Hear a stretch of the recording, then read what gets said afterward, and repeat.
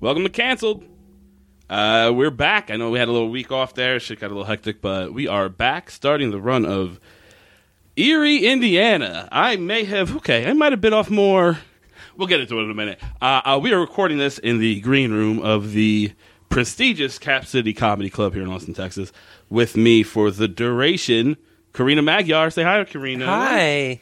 How you doing? I'm doing wonderful. I just noticed in the men's room there's a sign over the urinal for a matchmaking company. I won't say the name of it because it's clearly a sponsor of the club, but it says like you accept like the premier matchmaking service for exceptional single men. And I can't help but think like if you're an exceptional man, yes, you probably don't need help from a sign above a urinal finding, you know what I mean? Like, I don't know how exceptional you are if you're like, oh, this poster while my dick is in my hand. It's got to have all the secrets. How are you? I'm sorry, I literally just peed. How are you doing? No, that's okay. I'm doing great. I was just trying to remember what's on the wall in the women's restroom. I think it's just a sign that says men are everywhere. Am I right? You know? That makes sense. Yeah. It's like, have at it, ladies. Yeah, just try not to be overwhelmed. I was on the way here. I missed my bus. I took an Uber up, and my Uber driver, when I got in, was like, I had the radio on. I had headphones in. I'm very much a don't. Sit in the back seat. Please don't talk. Let's just do this like cab drivers. Like, I know you're not. You think you're better than cab drivers because you're white and you drive a fucking Chevy Bolt or whatever, but I don't care. You're just a cab driver to me, so shut up and let me take this cab ride. But I get in, he has the radio on, and he's like, hey, do you mind if you mind something political? Because he had like talk radio on or whatever, and I was like, I don't give a shit. I have my headphones in. Do what you're doing. But I got a minute. I was like, all right, I got to figure out what his bet because it's getting loud. And I take out my earphone, and there's Alex Jones on the radio. Yeah. And I was like, do you mind changing this? Do you think it was getting loud because it's Alex Jones and he has a lot of volume? Or do you think the Uber driver was slowly cranking that up until trying to get it through my headphones? Yes. It might be. It might have been like an info war that you guys were having. I feel like that is, like, those people are trying to spread a message, and that message is that we don't read. There is. We only read on the internet, and it's only if your website has, like, green font on a black background and like MySpace level graphics on the side of like two dolphins because dolphins are special creatures or whatever. Yes, I only bookmark websites that were designed by former X-Files fan club people. Exactly. It's like an old news group. It's just it's just RSPW. That's Rec Sports Pro Wrestling. That's what a nerd I was because that's what I used to be. Still part of a web ring. Yeah. Oh man, I forgot about web rings. How could you forget about web rings? I feel like that might come up. I feel like there might be an episode of Erie, Indiana about web rings. An evil web ring. Because this show, we might as well get into it. Yeah. Is like super 90s. Yes. Well, it's funny because it's only 91. It's early 90s. It's not deep, like, it hasn't gotten into 90s culture. It's still kind of bordering 80s. It's a weird thing that, like, doesn't exist anymore. Right. Which is a kids show. When you watch it, you might think, oh, this is like a syndicated show, like The Girl Who Could Freeze Time Was Out of This World, or My Secret Identity, or any of those like weird syndicated shows. This was NBC primetime television. That's right. Is where it started. This was promoted heavily. Like, that's how I found out about it, and I was right in their target demo. Right in their wheelhouse. And, how old are you? I was. How old are you now? That's okay. Sorry, I'm asking. Yeah. You don't have to say. I forgot. I'm 30. I'm 38 years old. I'm 37. Fair enough. And I will be 38 soon. So, I'm right in that. Yes. That I was 13 maybe when this was on. So they nailed me, and they had me at Gremlins. Was my favorite movie growing up. Sure, watched it like 100 times. Sure. And then they were just like, from the director of Gremlins, this new series is coming out, and when I was hooked. I was instantly hooked. And it had that, what made it 90s as opposed to 80s, because it looks 80s. It looks like it's on an 80s budget. It looks like it's filmed with 80s technology. Sure. What made it 90s was just the poochiness of it. Do you know what I'm saying? Yeah, very like much. the hard push on radical shit. Yeah. It's super radical. There's we'll get into the episode, but one of these heavily features a pair of sneakers called like the Skywalkers or something. Yes. That are like, And they have like it has catchphrases for an imaginary sneaker brand that everyone knows. It's very anyway. Yeah. We will get into that episode heavily. For sure. But okay. Well, we'll start at the beginning. But more about just sort of what this show is. So if you haven't watched, and please stop listening to this right now and go watch this show. I kind of love it, even though some of this like. I feel like 2 out of these first 3 are solid. 1 in the middle, a little less so. Please go and watch this show. I think it's interesting enough that it deserves people to watch it. And it's short. And you're not going to get shit out of me, out of the show without having seen what we're talking about. Because you're not going to believe it. It doesn't make any sense. No. You're not going to go, oh, what do you mean? The pilot episode of this show is about people who put their children in giant Tupperware containers so they never age? That doesn't sound like a real thing. That is 100% a real thing. But it has a thing that, like, I love in kids' shows or kids' movies or kids' anything that just doesn't exist anymore. It was, like, in the Goonies, Monster Squad, shit like that, where there are stakes for these kids. Yes. Children will die in this show. Episode 2, by the way, which we will get to. This is, like, I feel like there isn't a thing now for kids where, like, there's any real fear of horrificness happening. Oh, that's not true because I watched a little kid show on Amazon called what's it called? It's like Magic. It's about a magic cookbook. I can't remember the name. What it's called. Oh, Just Add Magic is the name of the show. Okay, and it's about 3 little girls who find this magical cookbook and there's a bunch of crazy shit going on. It's 100% a show for fucking 12-year-old girls, and I have 100% watched every episode of it. You should watch it. It's pretty fun. But that being said, there isn't a lot of that. There isn't a thing where like kids are genuinely in fear anymore. I would say, I don't know if I think it's still aimed at this demo, like 10 to 13 to 14. I would say that's the entire appeal of the Hunger Games and Harry Potter. Is like the danger but I feel like element. For sure. Yeah, but you're right that the main protagonists still feel like hero exemptioned in a way that in this show, 100. Yeah, they're just kids. There's nothing special about these kids. They're not the chosen one. They don't have whatever. They're just kid that got stuck in a weird town and now he has to deal with this shit. And I feel like Hunger Games is I guess I'm old, so I don't know, but it feels like it's aimed a little older than what this show is aimed at. This show feels like it's aimed at like 9 to 10, maybe 12. I feel like this show is preteen, where that show is teen. Well, let's talk about this show's demo. What's interesting to me is that, okay, they deliberately set up the 2 protagonists. One is, let's say, 13, maybe 14. He might be a freshman in high school. Maybe 14. I feel like he's probably closer to 13. Yeah, because the other one is like 9, and the 10. other one is 9, which is an unusual pairing, and they have to address it in the episodes that this guy's hanging out with this older, he's hanging out with a younger kid. Yeah, he's always hanging out with this younger kid. It's his only friend in town. But I feel like what they were doing was bracketing their demo right there. Yeah, this is our youngest viewer. This is our oldest viewer. You each get a journey, and that's 100. That actually makes a lot of sense. Yeah. But being on the older end of that when I was watching it the first time, I didn't notice. But now I'm like watching it, and I'm watching it through the eyes of the younger one because of my kids, and it's like a totally different show. It's a scarier show. If you think about it as a 9-year-old, it's also fucking dark as shit. That 9-year-old story. When we get to episode 3, holy shit, there's some dark shit going on in that kid's life. Pretty adult, yeah. But we'll get to that. Let's stick with episode. I know we're jumping around, but we do that on the show. It's fine. Okay. We'll start with episode 1. This show got me, like, I haven't seen the show in, It was on in 91. Now, I was reading on the Wikipedia page, and apparently they aired 13 episodes on NBC. Yep. And then eventually it went to, like, the Disney Channel, where they aired the final 6. Yeah, something like that. And then there was a second, they made a new one called, like, Erie, Indiana, The Outer Dimension, that ran for, like, a season, maybe 2 years later or something. That was a spinoff. It was, and it was because in between, when this show got canceled, essentially, after one season, they started airing in like Saturday mornings or something, right? There were book spinoffs that became super popular, like with the Goosebumps crowd. That makes sense. And the book series was so popular that they revived another series based on it. But I don't even think, I think that lasted just one season too. Yeah, it did. So yeah, but the show I feel like grabbed me kind of like, so going back now watching it with pretty much completely fresh eyes. I really don't remember anything. The only thing I remember about this show was like the basic premise of a kid living in a weird town, right? And then the shot of the crow with the eyeball, in its beak. That's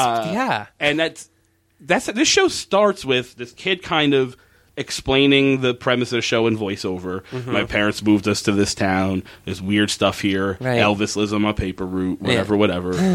Which we'll get to in a future episode for sure. But what's crazy is like This episode almost feels like it wasn't supposed to be the pilot, and they fix all that in voiceover, because it just seems like it jumps in a way that's not like, we got to get a story out right away. It feels like this was like 4 episodes in. Well, that's because in the voiceover, he talks about all the crazy crap he's already barely survived. And he's got this weird collection in his attic of like an artifact like from each case that they solve, essentially. It's actually a pretty good little plot device. I kind of like I loved it. I want to stare at that all day. Because it's also a fun thing where like we just said in the opening credits that you see Elvis on his paper route.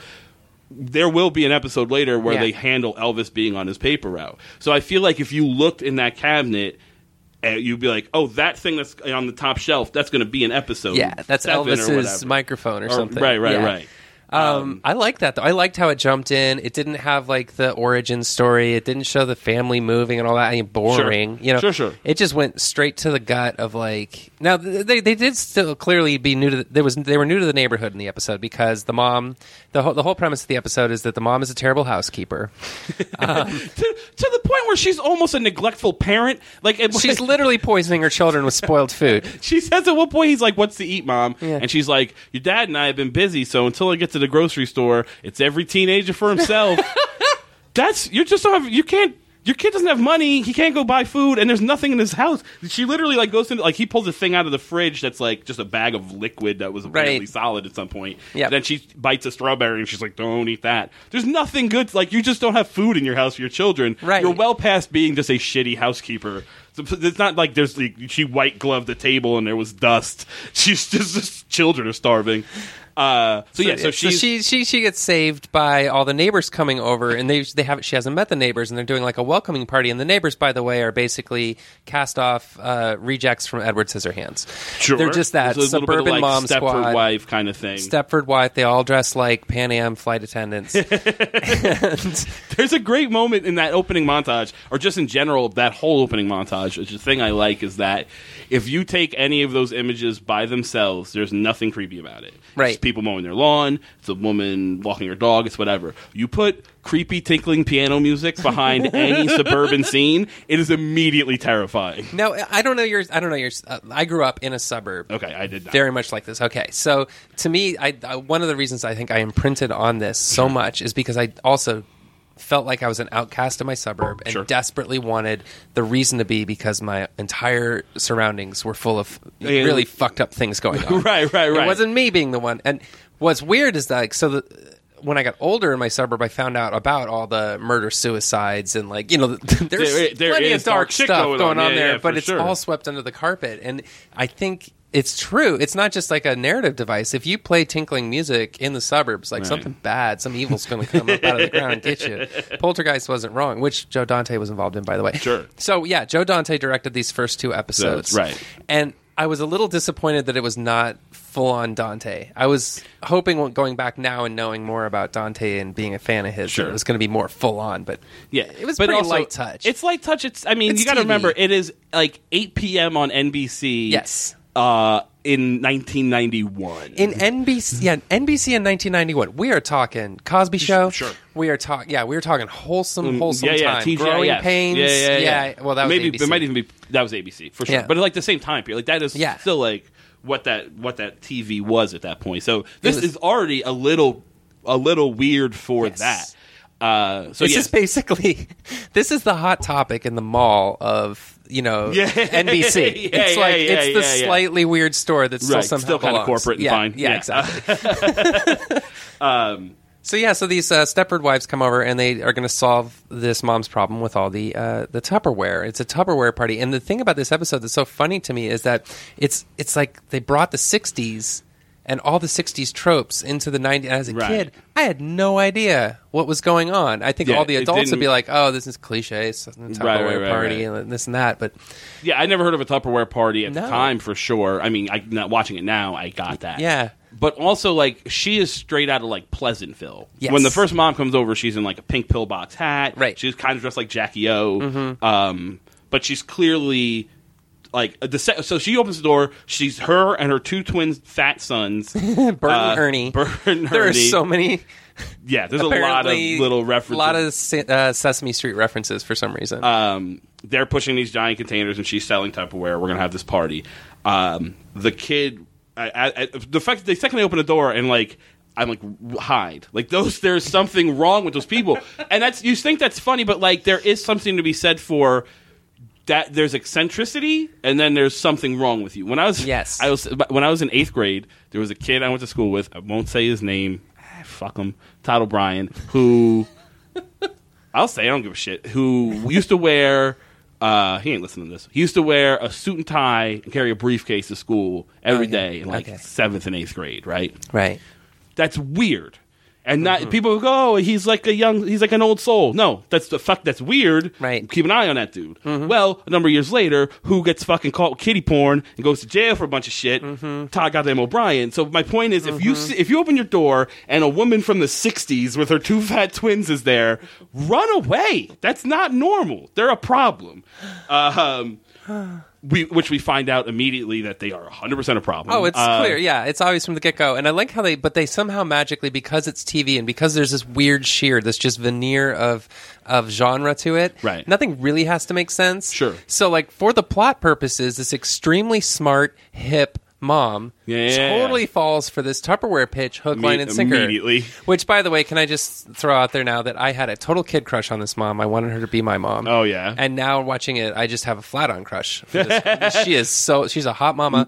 Mom's kind of hot. Dad is the most white bread, milquetoast dad. He's the daddiest dad. Oh, my God. The daughter, like, I don't know if they're going to do anything with her, but at this point, she is, like... Yeah. Sort of barely a character. She shows up every once in a while. She kind of noogies the brother, the main character, and she's just in and out.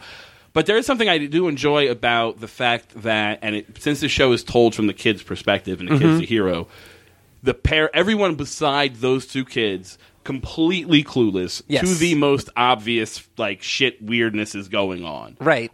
Nobody else catches it except for these kids, and that's kind of like why the mom is like Tupperware, sure. Who doesn't want Tupperware? That literally the pitch is makes food last forever. If you use it, if you use it by the rules, make sure it's sealed tight. One woman at one point at the party goes, I sealed these Brussels sprouts when Jimmy Carter was in office, and they're still fresh. That's magic. That's demonology. There's no way you can do that. That is. I mean, they even call it Foreverware, don't they? Yeah, it's called Foreverware. There's a song. There's a Foreverware but song. I love the idea. Okay, so the wrinkles to this Tupperware thing are, there's a payment plan. So this is some really expensive Tupperware. And at one point they make a joke. When it starts to really go over the top and they're singing the Tupperware anthem and everything, they make a joke that, I don't know why everybody thinks I needed that car. I rather need this Tupperware. So this is Tupperware that costs, I'm going to guess, roughly $50,000. Roughly car price, for sure. That will keep your food fresh forever. Forever. How much of this Tupperware do you need? You need one set at max, right? Because then your food's just fresh forever. Yeah. Take it out, eat it, it's done. Although I feel like once you eat it, because as we find out later in this episode, and I say it initially, if you don't use it, like if you leave it unsealed, the aging process accelerates, so it goes rotten really fast. Right, so it makes me wonder when you eat the food. Does it just rot inside your stomach? Yeah, there's a lot of weird... Oddly enough, this child show didn't really delve into the science of fucking Foreverware. But that being said, so I do like this moment. Why do they put it in the refrigerator? It doesn't. Yeah, no one knows, man. Like, I'm trying here. I'm really trying. Sorry, you continue. No, it's totally fine. I got a lot of questions, too, but I'm trying to do that thing where you don't pick apart a children's show from your past, even though that's the entire premise of the show. Right. Sure. But I'm doing it to a point of, like, I do kind of enjoy... I enjoyed this episode. Yes. The fat kid, one of the fat kids palms a note to our hero that says, like, yearbook 1964. They go look up the yearbook. Those 2 fat kids are in the yearbook picture in 1964. Haven't changed it as many age today. Yeah. They're still wearing the same outfits, which I guess they store in big Foreverware, Tupperware. No, they just sleep in them, we find out in later in this episode. Yeah. They just go in that same outfit and they put them in giant Tupperware containers that have that, like, like lock noise when they go into place. And here's the thing that I enjoy too: the kids have to sneak out at night, and go experiment. I couldn't tell you the last time I saw that. Outside of Harry Potter, like you said, that's true. I wasn't really thinking about that. No, but like the sneaking out at night was like that is a thrilling thing to watch. For sure, I did that all the time. And they used ladders to climb up to second story windows and stuff. Yeah, climbing up trellises. Like, this is some adventuring, for sure, adventure club type stuff.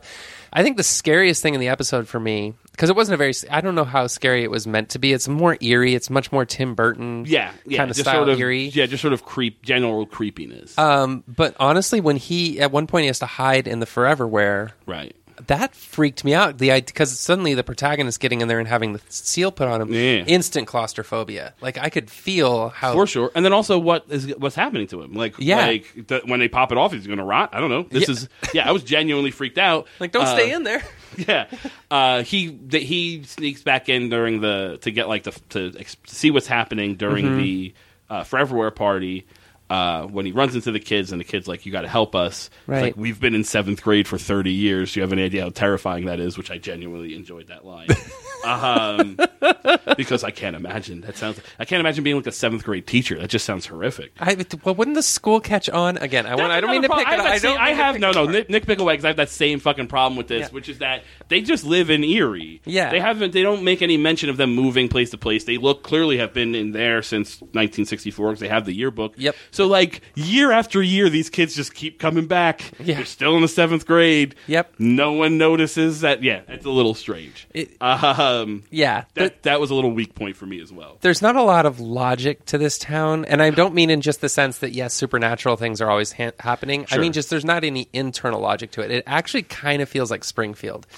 In that 100%. The town will be whatever the story needs it to be, and don't worry about continuity or logic. Yeah. And if they didn't call it Erie, Indiana, it could literally just be like Erie, could be like Springfield, that it doesn't exist any particular place. You know what I mean? Yeah, it is. It's like the whole series is basically a not that funny Treehouse of Horrors episode after episode. Yeah. Valid point. Yeah. So he sneaks back in at night, pops the kids out of their Tupperware. Right. The mom gets out of her Tupperware, which I'm not sure how she sealed herself into her own Tupperware, but whatever, it's fine. A handle. Sure. Yeah. Checks on them. The kids are hiding in the closet. It's fine. She go, this is where I get fucking genuinely like, this just took a turn. The hero goes like, well, what about your mom? And then the two kids are like, we'll handle mom, and they're just like punching their fists like that. I'm like, they're gonna murder mom. They are gonna live with mom's corpse. That's gonna be one of those situations. They got all that Foreverwhere. Yeah. You know? Which absolutely happened in where I grew up. There was a guy I worked with at a call center who was weird. Clearly weird. One time we were at a bar and he told us that he wrote the song "Uptight" by Stevie Wonder and he's been robbed of his royalties. He was a very strange guy. Okay. Turns out murdered his dad and lived with him for like 6 months so he could keep cashing his Social Security checks. And then they caught him eventually. Well, do you have to keep the corpse around to collect the checks? No, I guess you could bury it, but he just didn't know how to accomplish that. He didn't know how to handle that. So I feel like he was kind of. I mean, he was obviously fucking mentally ill, right? Oh, so, but we get the summation of the episode is that they go out they go outside the next day. Well, the next morning they open the fridge. There was a bologna sandwich at one point that they got as like a sample of, like they put in the sample Tupperware or Foreverware that was dated 1974. And they look, it's very fresh. It looks great. But they leave the seal off a little bit, and then when they come down the next morning, it's just bubbly, rotten ooze. Right. The mom's like, I can't believe I almost fell for that Foreverware. Well, she fell for it to the point where she was doing the wave at the Foreverware party. Yes. Like she was hook, line, and sinker into Foreverware. She was brainwashed by that Foreverware anthem, which is fantastic, by the way. It's pretty great. I'll probably put the clip in to the episode so people can hear it. Maybe at the end or something. Foreverware. Yeah, it seems like a school fight song, you know what I mean? But Foreverware. Mm-hmm. The mom goes outside, and there are two grown twins at the house next door. And obviously, the boys have aged rapidly overnight because when you leave the seal off, the aging process is accelerated. They're like, oh no, the woman who lived here had to move, but we're family and we're living here now. And they're like putting up a for sale sign or whatever on the house, and then the mom pokes her head out the top window, and she's 1,000 years old or whatever, and wearing like the same outfit. Nobody's picked up that's how again, but I do like the obliviousness of these parents and all the adults, because as a kid show, you want adults never get it. They're not paying attention to this kind of stuff. So the mom's looking at what is clearly just her older in the same pink fucking hat, and they're like, I don't know. Yeah, she must be another old lady who lives here with two twins. It doesn't make any sense. There's a line at the very end of the episode which actually sums up a lot of what we're saying about how the parents are or whatever. It's like, a kid's got to grow up fast in Erie, or he might not grow up at all. Fucking A, kid. Which is something I feel like black parents have to say to their kids about dealing with the police. You know what I mean? In real life. But in Erie, it's just, you know. No, it's a little more literal. You're not going to get shot down in the street. You're just going to get preserved. Yeah. I genuinely liked this episode. I thought it was good. I thought it was a good pilot for a first episode. Sure. You understand all the characters immediately because really there's only two that matter. It's the hero and Simon. Marshall is the hero's name. Right. And Simon is the little friend. Simon Holmes. Clever. They are, like, you get them immediately. The parents, you get their relationship. They're nice, friendly people. They're oblivious to what's going on in the world. Yep. They have at the end, you see this cabinet that they keep locked up with, like, evidence of all their adventures, a little tag on it or whatever. Right. I think they put some Foreverware in there for this one. So it's sort of like there's an icon for each episode. Yeah. So a lot of things for, like, a nerdy person to, like, grab onto and like, obsess about with this show. But I think it was simultaneous with Tales from the Crypt. And I think it basically was probably pitched in some Hollywood boardroom. Kids, Tales from the Crypt for kids. And so every episode has a comeuppance, just like Tales from the Crypt. 100%. They're all morality plays. Exactly. And so what I love about this one is that the comeuppance is basically that the Tupperware lady has to get old. Right. Not die. Just experience what being old is. Just be old. Yeah. Yeah. But also think about those sons. You're now just 40-year-old, like you're in a 40-year-old's body. Yeah. But I mean, they've never matured really. I mean, they've lived on the planet for 30 years, but they've lived as children. They haven't had a job. They haven't had a relationship. They didn't really have great personalities. Oh, they were going to be sad fucking twins that just like own a drugstore in Erie and never leave their parents' house. They always stand right next to each other and they talk at the same time. Dress the same I don't clothes. think they were missing out on a lot of spring break action or anything. You know what I mean? I think they were ready to skip right to 50 or 40 or whatever. Valid point. Yeah, I'm not feeling too sorry for the Otho twins. That brings us to episode 2. Yes. The Retainer. Yes, which you did not like. It grew on me, maybe like up to the halfway point. I'm like, this episode fucking stinks. And by the end, it kind of got me into it. I love this episode. Okay. The next episode is the episode for me. Third, because it's so fucking just like that one's dark. Satire and crazy dark. Yeah. But yeah, go on. Oh, okay. So the reason I like this episode, the whole creepy thing that happens is that this one kid who has, first of all, Vincent Schiavelli, the scary guy from Ghost in the subway, is an orthodontist. And he fits this kid with a bunch of braces, and all of a sudden, for some reason, it picks up on dog talk. So yeah, he can hear dogs' thoughts because he has like crazy headgear, like the headgear kind of retainer. And this is just a new springs on the side of his face for some reason. Yeah, this is a new kid. They just introduced this episode. He's kind of overweight, and he's eating. A fat kid eating a sandwich, and our hero literally says like, "We're not even really friends. He just comes over our house to eat because his parents won't let him." He comes over to our house to eat sandwiches because his parents won't let him snack. Probably because how gross it is. And then it cuts to him and he's got like sandwich meat stuck in his braces or whatever. It was gross. And it's definitely gross. But like that's a weird reason for you to introduce a character. Is that, his parents won't let him eat, so he comes to our house. I love that the protagonist just seems to collect people accidentally. He just shows up in town, and that's how he made his 9-year-old friend. Now this kid who eats sandwiches with braces on is in there all the time. Well, I got news for you. He ain't going to be around long. Yeah, he's not a pleasant person anyway. No, he's kind of fucking annoying. He's kind of a dick. And also I was getting mad. So first off, I want to say one thing quick about Schiavelli, if that's how I pronounce his name, the orthodontist. He is so good. Yes. Always. Yes. And I feel bad and good for him at the same time. Well, he's dead now. Well, he's dead now, so whatever. Feel however you want. Well, I feel like nothing because he's dead. I never met him. It's fine. But my point is, he's a guy who worked for fucking ever. Right. Probably 2 times a year made a movie or a TV show, whatever. Mm-hmm. Great career. But at the end of the day, it's because you look melty. It's because you look fucking frightening. Like, he never had, like, and there was never a moment where he got the role of, like, oh, I might look this way, but really, you get to know me, the inner beauty. No, he was just a fucking monster. No heart of gold. Always. Nope. Just creepy and scary. There's a creepy, scary dude, and no difference in this episode. And I kind of wanted there to be more with him, which I was a little disappointed because that's really his only scene is that opening scene where he fits him with the braces. Well, they clearly didn't have a huge budget for this show because I feel like if Dante were given money, they would have had lots and lots of guest stars and props and stuff like that.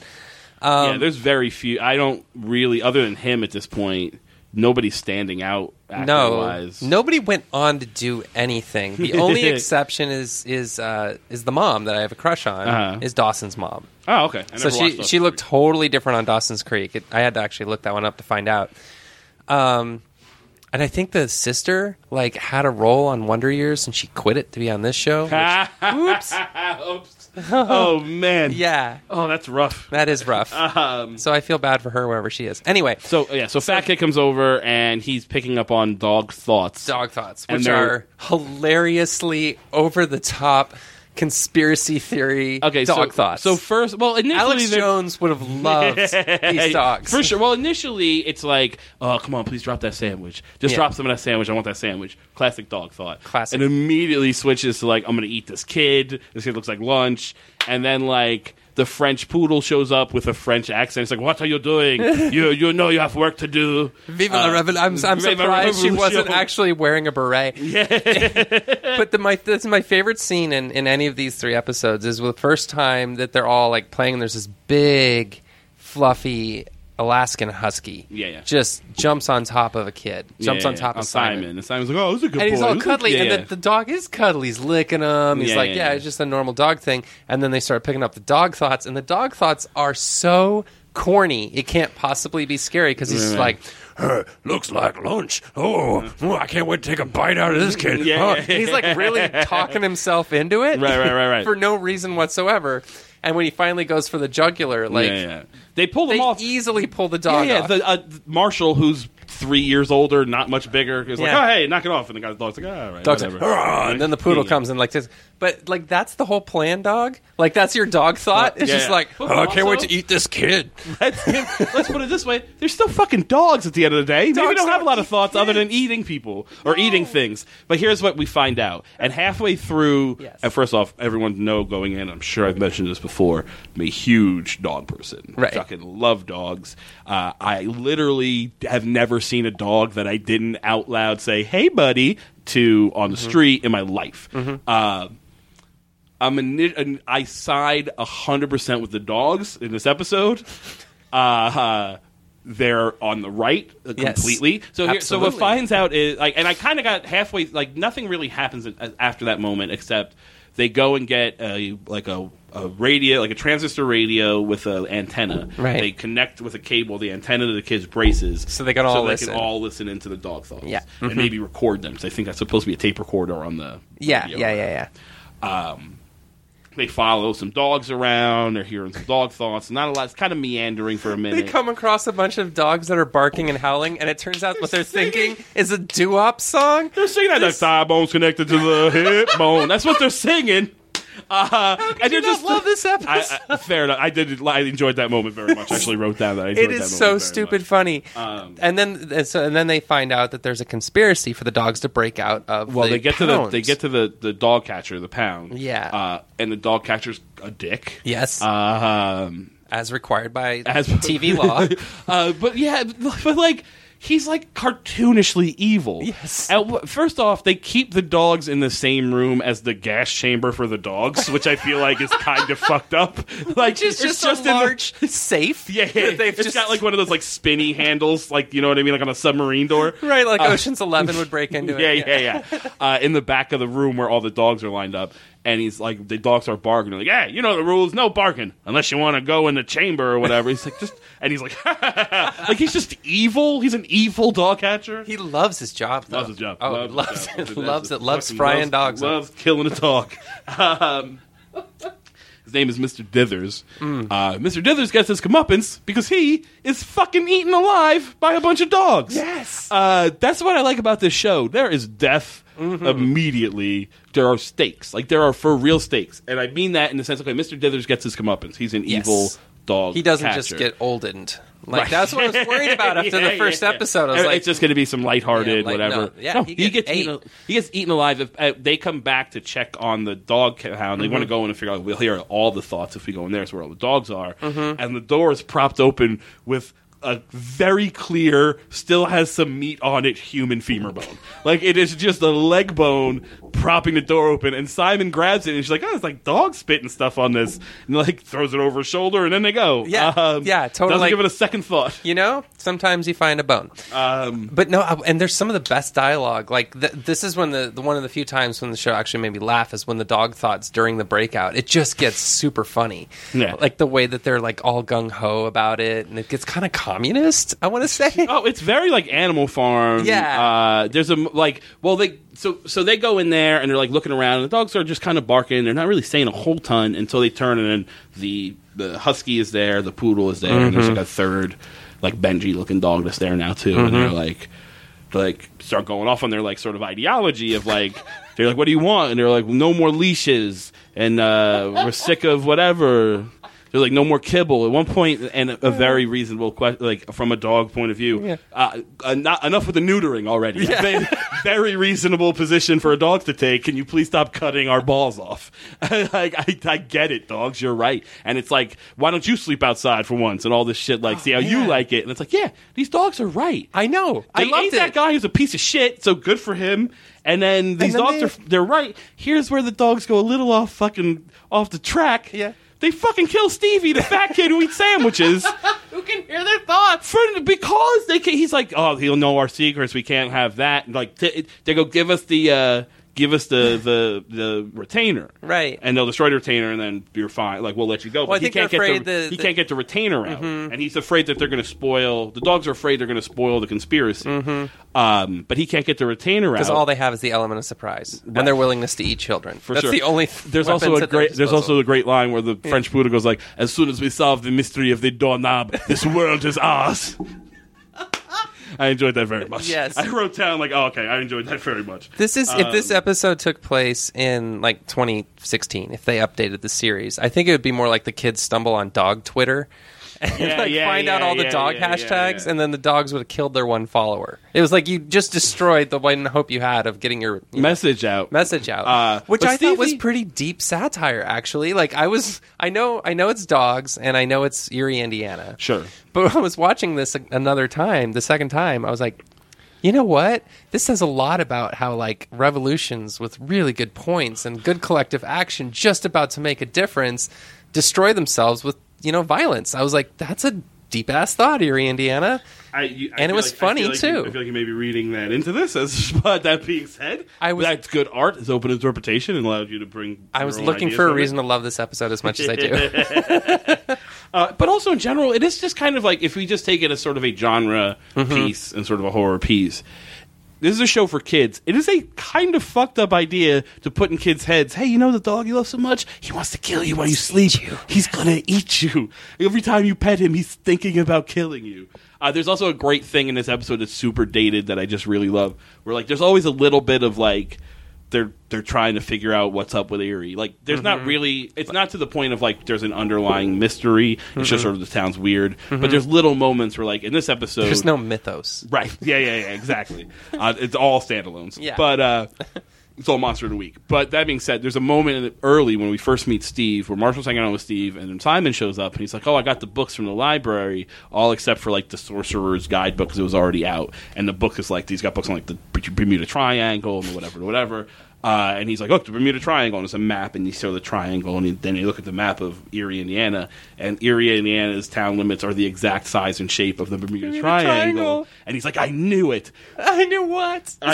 Alex Jones would love this show. 100%. But also, remember when the Bermuda Triangle was a thing? Oh, man. It was prevalent in pop culture. When I was a kid, I was like, way into this kind of horse shit. Yes. What's the kind of shit that people like adults are into now on the internet? I liked when I was a child. Bigfoot, that kind of stuff. Yeah, that was the trio. It was Bigfoot, the Bermuda Triangle, and ghosts. General hauntings. I would go like Loch Ness, Bigfoot are kind of together. Sort of Loch Ness, like monsters. Spontaneous combustion. Sure, that was a big one. That was in all those books. But for sure, I remember I had a book on like real monsters. So it was like Bigfoot, Yeti, Loch Ness monster. But then also like Komodo dragons, which are are just real. They're just lizards. They are. They just exist. But see, that's the reality that keeps you anchored. So you know that we just haven't discovered. Very smart. But I brought them to my born-again Christian neighbor friend's house, and they made me leave because there's like, those are demons. You can't bring a demon book into this house. And I was like, they're drawings. They're just like cartoons of Bigfoot. God. Like, how awesome would it be if you actually summoned a Komodo dragon from the pet store? It'd be awesome. It'd be really cool. Like, oh, look. Yeah. I drew a circle.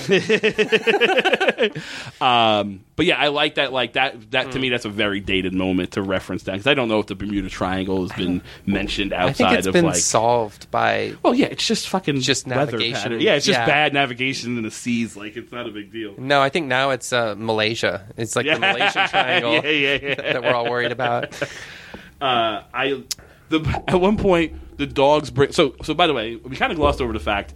The dogs fucking kill Steve. Now, we don't see it happen, but they literally go, and we never, like, the dogs drag him away, and we never saw Steve again. Nah. The dogs come back with his, so at the end of the episode, he has, so we missed a framing of this episode. Oh, yeah. Which it opens with, the new kid, the hero Marshall, is getting a retainer, and he doesn't want to terrified. He doesn't want to go. He doesn't want to get one. And then it sort of flashes back to the story we just told. And at the end of the episode, he's gotten his retainer. He's got to go out into the world. He's terrified to go out in the world because there are dogs everywhere, and he knows what they're up to. Which is kind of like an interesting little thing. Like, if conspiracy theories were real, like if the Illuminati is a real thing, and you stumble onto it in the way that, oh, I know 100% this is a fact. I saw a thing. Yeah. Now would you ever leave your house again? Like, they're everywhere, right? So that's basically what this is with this dog. He doesn't want to leave, but he realizes he has to get on with his life. He has got to go deliver his paper route. He runs into that dog. Like, the dog's there, and he's like, look, man, I got a regular ass retainer. I can't hear any of your thoughts. Like, I gotta deliver my paper out. I'm not a threat to you. And the dog's just kind of sitting there panting at him, which I enjoyed. But the dog has Steve's mangled retainer in his mouth. He does. And he gives it to Marshall, Drops and that's what ends up being the thing in the cabinet. But Marshall says, I bet Steve's mom's going to be real mad. Yeah, you think? Her son's dead. Like, she's probably got to go through a lot of emotions. I think there's 5 stages. Bargaining, depression, anger, acceptance. I think they left it open that perhaps he just went home and got grounded forever. No, they never saw him losing again. his retainer. Yeah, they never saw him again. They never saw him. That child is dead. Oh, my God. The retainer's mangled to pieces. Yeah, that kid's fucking dead for certain. There's definitely an alternate take to this whole show that is basically the slow descent into madness for Marshall. Oh, yeah. Like, if none of this is real. He's just looking in the snow globe from St. Elmo's Fire, and it's just a fucking completely fake world. Just sitting on his bike talking to a dog, like, I don't mean you any harm. Yeah. He's like, damn, we should not have moved from New York. He's 22, and his parents are like, you got to come back inside and get on your meds. I know. They make you feel weird. All right. Episode 3, I really liked in the way, like, I liked it because it's like the first one that's just pure, like, of the time commentary satire. Yes. Like, and like way on the nose, but for like, not why it's okay. So it's about the savings and loan scandals and banks, and there's a little bit about sort of friendship and like who's your real friend if you have money or whatever. But it starts about like, you've heard, I know savings and loans have got a bad rap, but we've got something that's going to change the world. And I genuinely laughed out loud at this moment. So there's a guy who the dad is an inventor. The dad is an inventor. He works for Things Incorporated. Absolutely. So the dad's standing next to this guy at a podium. The guy's giving a speech about how we're going to change the world of banking or whatever. That guy was the president in like the first season of 24, for a frame of reference. Oh wow! He's gone on to do a fair amount of stuff. Okay. It's all on him. The camera turns to reveal. It's literally just Marshall, Simon, two new friends. Yes. That are just like kind of older who are dickbags, and then the mom, and there's like risers set up, but there's no one in them. Right. And he's giving this rousing speech to fucking nobody. I genuinely laughed out loud. It's such a dumb, obvious gag, but it worked. It is lovely. And of course the thing that's going to save them is just an ATM that's real friendly. With Siri, basically. It's like Max Headroom. Well, it's Max Headroom. It's 100% Max Headroom. It's a face on a TV that's turned vertical. So it's like, imagine like if you had an old set, CRT, like console television, and you turned it sideways.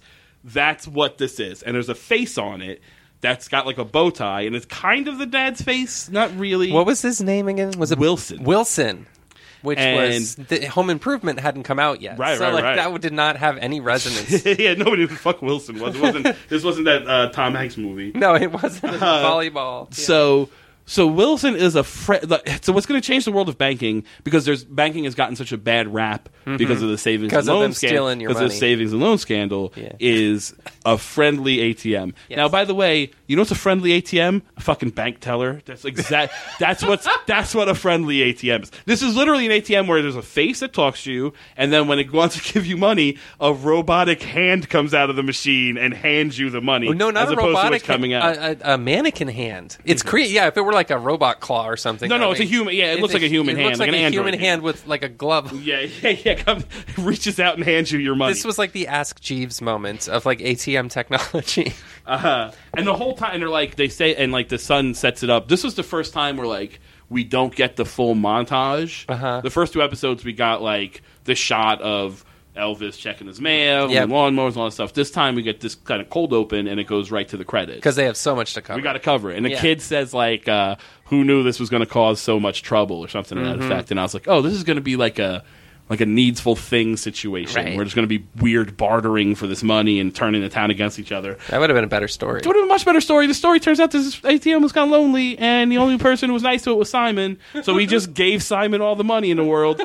That's the whole episode, which I kind of enjoyed anyway. So Marshall it's a very standard trope in any sort of kids fiction where there's an older and a younger friend, where the older friend kind of makes some older friends closer to his age or maybe a little older, and he's maybe not hanging out with the young kid anymore. Yeah, leaves the young kid behind. It's typically a sibling situation, but in this show, it's just whatever.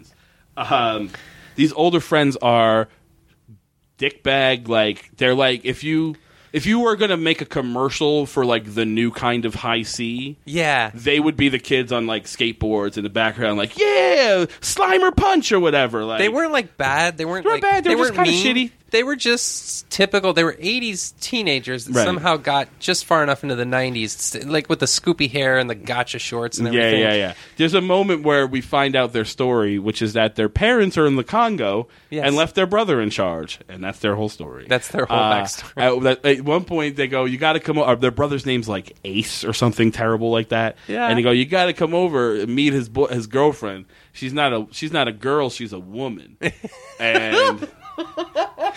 And then later, Simon, who like is playing it like he doesn't really get what that means. Is like, tell me, like, Marshall's going to go hang out with them instead of hanging out with Simon, and Simon's like, okay, well, tell me if his girlfriend's a girl or a lady. Report back on if she's actually a woman. She's a girl or a lady. And then when we finally get to report back, Marshall says she wasn't a girl or a lady. So, well, then what the fuck? I am confused now. Simon. That was the episode. That was right there. They took a wrong turn. Yeah, that should have been the monster. I wanted to see Erie, Indiana, babysitter edition. Like, what happened to Marshall? Yeah. That she was Some not weird so ladylike. Shit Yeah, exactly. Yeah, I feel like this woman was just statutory raping those kids. Maybe. That's the whole premise of I don't know. that weird backstory. Well, yeah. And no wonder they in wanted this to hang episode, out there. So there's the bank episode. The monster in this episode is Wilson the ATM. A friendly ATM. And he's not a monster. He's a lonely computer. And since Simon is nice to him, he starts giving Simon his money. Hey, here's $100. Hang out or whatever. Right. To the point where he gives Simon all of the town's money. Yes. Millions of dollars. Yes. The town goes bankrupt. The father's about to go to jail. This was the most unbelievable moment of any of these episodes. There's a thing on the news of like, we're broke. First off, there's broke. I like the news so much because there's just a ton of gags in it. Yeah. At one point, that broadcast starts with the news broadcaster saying, the fire department had its hands full today with a 2-engine blaze. Thing of it is, we've only got one engine. Like, it's just it's goofy small town news jokes that I just enjoyed. But then it literally cuts to so the dad's like, oh, the ATM's going great. Did a lot of business. $40,000 this weekend. And then like the TV's like, Erie's busted, flat broke, in the red, like just running off on more broke puns. because the machine gave all of the town, every single person in the town's money. Every person in that town goes to one bank. Yes, and he gave all of their money to Simon. Who has been buying sneakers and ice cream sandwiches. It must be pointed out, redistributed that wealth. It's a Bernie Sanders shit. I wrote that immediately. Like, as far as like economic stimulus goes, I'm sure their savings account sucked, but man, did that like little shoe / what kind of shop was it? I guess it was everything. It was called it's called World of Stuff. World of Stuff. And that's the gag is one, it sells everything in the world. There's like an ice cream counter, but it also sells sneakers and whatever. So that guy made out really well. That guy also, the owner of the store's name's Mr. Radford, is always in a different disguise for some reason. And they point that out. They're like, I think he might be in a witness protection program, but I can't prove it. But he's always in like... But his disguise is like, there's one where he's wearing like he's like dressed up like Rip Taylor. He's got like a sequin sports coat and a crazy wig. Like, that's not a disguise. You stand out. Like, you draw the eye. Also, you work at World of Stuff, and we find you there. We know your name. All the time. We know exactly where you are. Yeah, exactly. You're not... There's a lot of like you talk about. He immediately redistributes the wealth. What he does is he gives the money. He buys like the 2 older kids sneakers and ice cream, and then there's girls, and he's getting the girls to buy stuff. And he's not spending any money really on himself. He bought a pair of sneakers. He buys like some clothes. Yeah, he bought the kind with the, like bubble wrap in the heels or something like that. Yeah, it's like it's Skywalker 2 with bubble heels or whatever, because his hang time isn't good. Oh, there's one point he's not getting air. He runs into the store and like jumps over a counter and lands, and it's seriously impressive slow-mo jump. And shit. And because the shoes give him hang time. The shoes give him so much hang time. This was the same year that like I think Pumps came out. Probably. So yeah. But there's another moment that is very Bernie where Marshall has to convince Simon to give the money back because he's like, why should I? Now I've got all these friends, and you're like, well, you don't have friends. You've got. Like they don't know his name. That's how to convince them. Yeah. But there's a line that Simon says. Marshall says to Simon. Yeah. He says, "If you're rich, it's because someone else is poor." Bernie 2016, motherfuckers.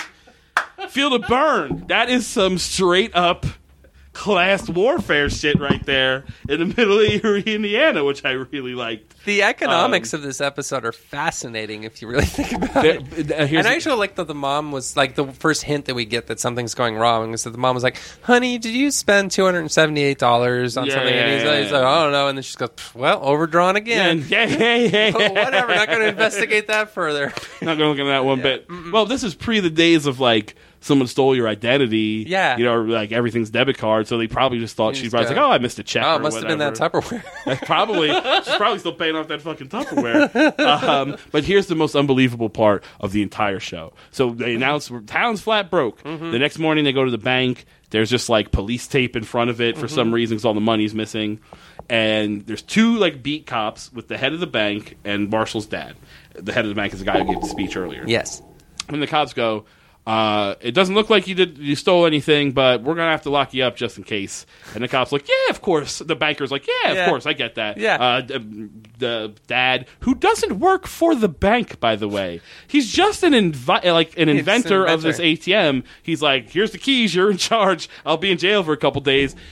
Bankers don't get arrested. They're certainly not cool with it if they are. He's just like, yeah, of course, I get it. Perfectly reasonable. You got to lock me up for a few days. Look into this. You know, the one thing we haven't met in this town yet is a lawyer, so maybe that's why it was sort of like swift justice. There's also something it does. He's treated like the drunk tank. It's like yeah. You stole all the money of the town. All of the money is sleep gone. It off. Sleep it off. Yeah. There's also another thing that Marshall says at one point. So Simon tells him, like, yeah, it's like, Marshall's like, where you been getting all this money? Simon had come up with a story that got a better allowance from his dad. Now, here's something we haven't addressed and needs addressing. Yeah, this is the actual heart of the episode. Simon's, home life. We have yet to see his parents. We've heard them. It is a nightmare hellscape for this child. Yes. When Marshall leaves him behind to go hang out with the older kids, he goes to go home, but he doesn't because he hears his parents like having a fucking knockdown, drag out fight, like from the street. He hears them, and he's like, oh, again with my parents. So he goes, and that's when he first goes to hang out with Wilson, right?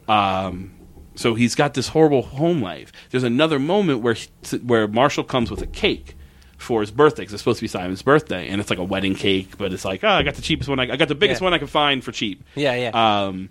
And he hears his mom and dad fighting. You hear the parents fighting in the background, and he's like, I didn't know your mom and dad are home. And he's like, my mom's not home. So the dad's cheating on the mom loudly in the other room. There's all this throwaway. And it's just in the background, nothing comments, but like, that's why Simon is so desperate for a friend that he's making friends with this ATM, and then also pretending that these people who are clearly just using him for his money are his friends. Yes. So it's kind of the heart of this episode is just in these throwaway moments, which is kind of an interesting, like... And it's fascinating thing? because the show actually took the time to explain why a 9-year-old would cling on to a friendly 14-year-old and continue to. For and sure. why that 14-year-old might, using empathy... Yeah. Continue to allow the 9-year-old, because... It's not just that happens, we're neighbors or whatever. It was like, no, there's a deep-seated need for this kid to be around healthy people. Right. That's dark. That's fucking super dark. Yeah. But there's, and a much lighter note that made me laugh, there's a moment where... So Simon eventually tells Marshall what's going on. They go to Wilson to meet Wilson. Wilson hands, he's like, and here's some for your friend, and gives Marshall $100. And Marshall's like, was telling him, hey, you can't, that money's coming from somewhere. We can't do this. But then he gets the money, and he's like, I never held $100 in my hand before. Really? It's 1991. Like, this isn't the fucking 1700s where you buy a house and a cow and a wife for fucking $25. Like, you never held $100? Well, never at a Christmas or a birthday did you save up your money and hold $100. To be fair, his parents seem to be accidentally broke a lot. There is some overdrawn accounts going on in that house. Yeah. That and moment reminded me. His inventions thus far have been shitty. Have been pretty shitty. I don't know how. One of them bankrupted a town because it was sad, which is not great for an invention. No. This is also a weird thing. So they eventually we got to give the money back. And they give the money back by making deposit envelopes for every individual person in the town, and then putting it back into Wilson, depositing it at the ATM. Yeah. And when they go to Wilson, they're like, "Oh, what do you want to do?" And he hits the deposit. He's like, "Oh, you made a mistake. You must mean a withdrawal." Right. And they're like, "No, deposit." And they start feeding him in. He's like, "Oh," Wilson's like, "Why? Why are you doing this? Why are you hurting me like this?" I don't what? And then Simon's like. There's a thing where Simon goes like, you don't have to give me money, I'll just be your friend. Right. Which should be the fucking moral of this episode. No. Nope. He's Does like, no. not work. Doesn't work. The ATM, blows up. Yes. The ATM, Wilson basically dies because they have to give him money back, and he can't understand, real relationships, I guess. Think about how Wilson is like an is. ATM that would buy, would use prostitutes. And it's like, Wilson is the guy that goes to strip clubs. Wilson is the guy that goes to strip clubs and thinks the strippers like him. You know what I mean? Wilson is a strip club ATM. That's what he was meant to be. Yeah, for sure. With $10 surcharge on withdrawals. The whole thing. I love that. Now I'm starting to like the episode because I'm thinking about it from Wilson's perspective. Sure. First of all, Wilson's the kind of ATM that would hire prostitutes. It's genius. Well, it's just weird. It's true, though. Yeah. But, so his only, as a person-ish thing, as a human-ish being, right? With sentience, there's obvious sentience. It's like this. At one point, Marshall's a dick. Marshall's like Simon's like, oh, he's hurting his feelings, and Marshall's like, oh, he doesn't have feelings. The machine. He fucking clearly has feelings. The whole thing is based on the fact that he has feelings. He's sad. And let's set aside the fact that his father apparently invented extremely good artificial intelligence 100%. and managed to implement it in the one way that guaranteed he would never make $1 from it.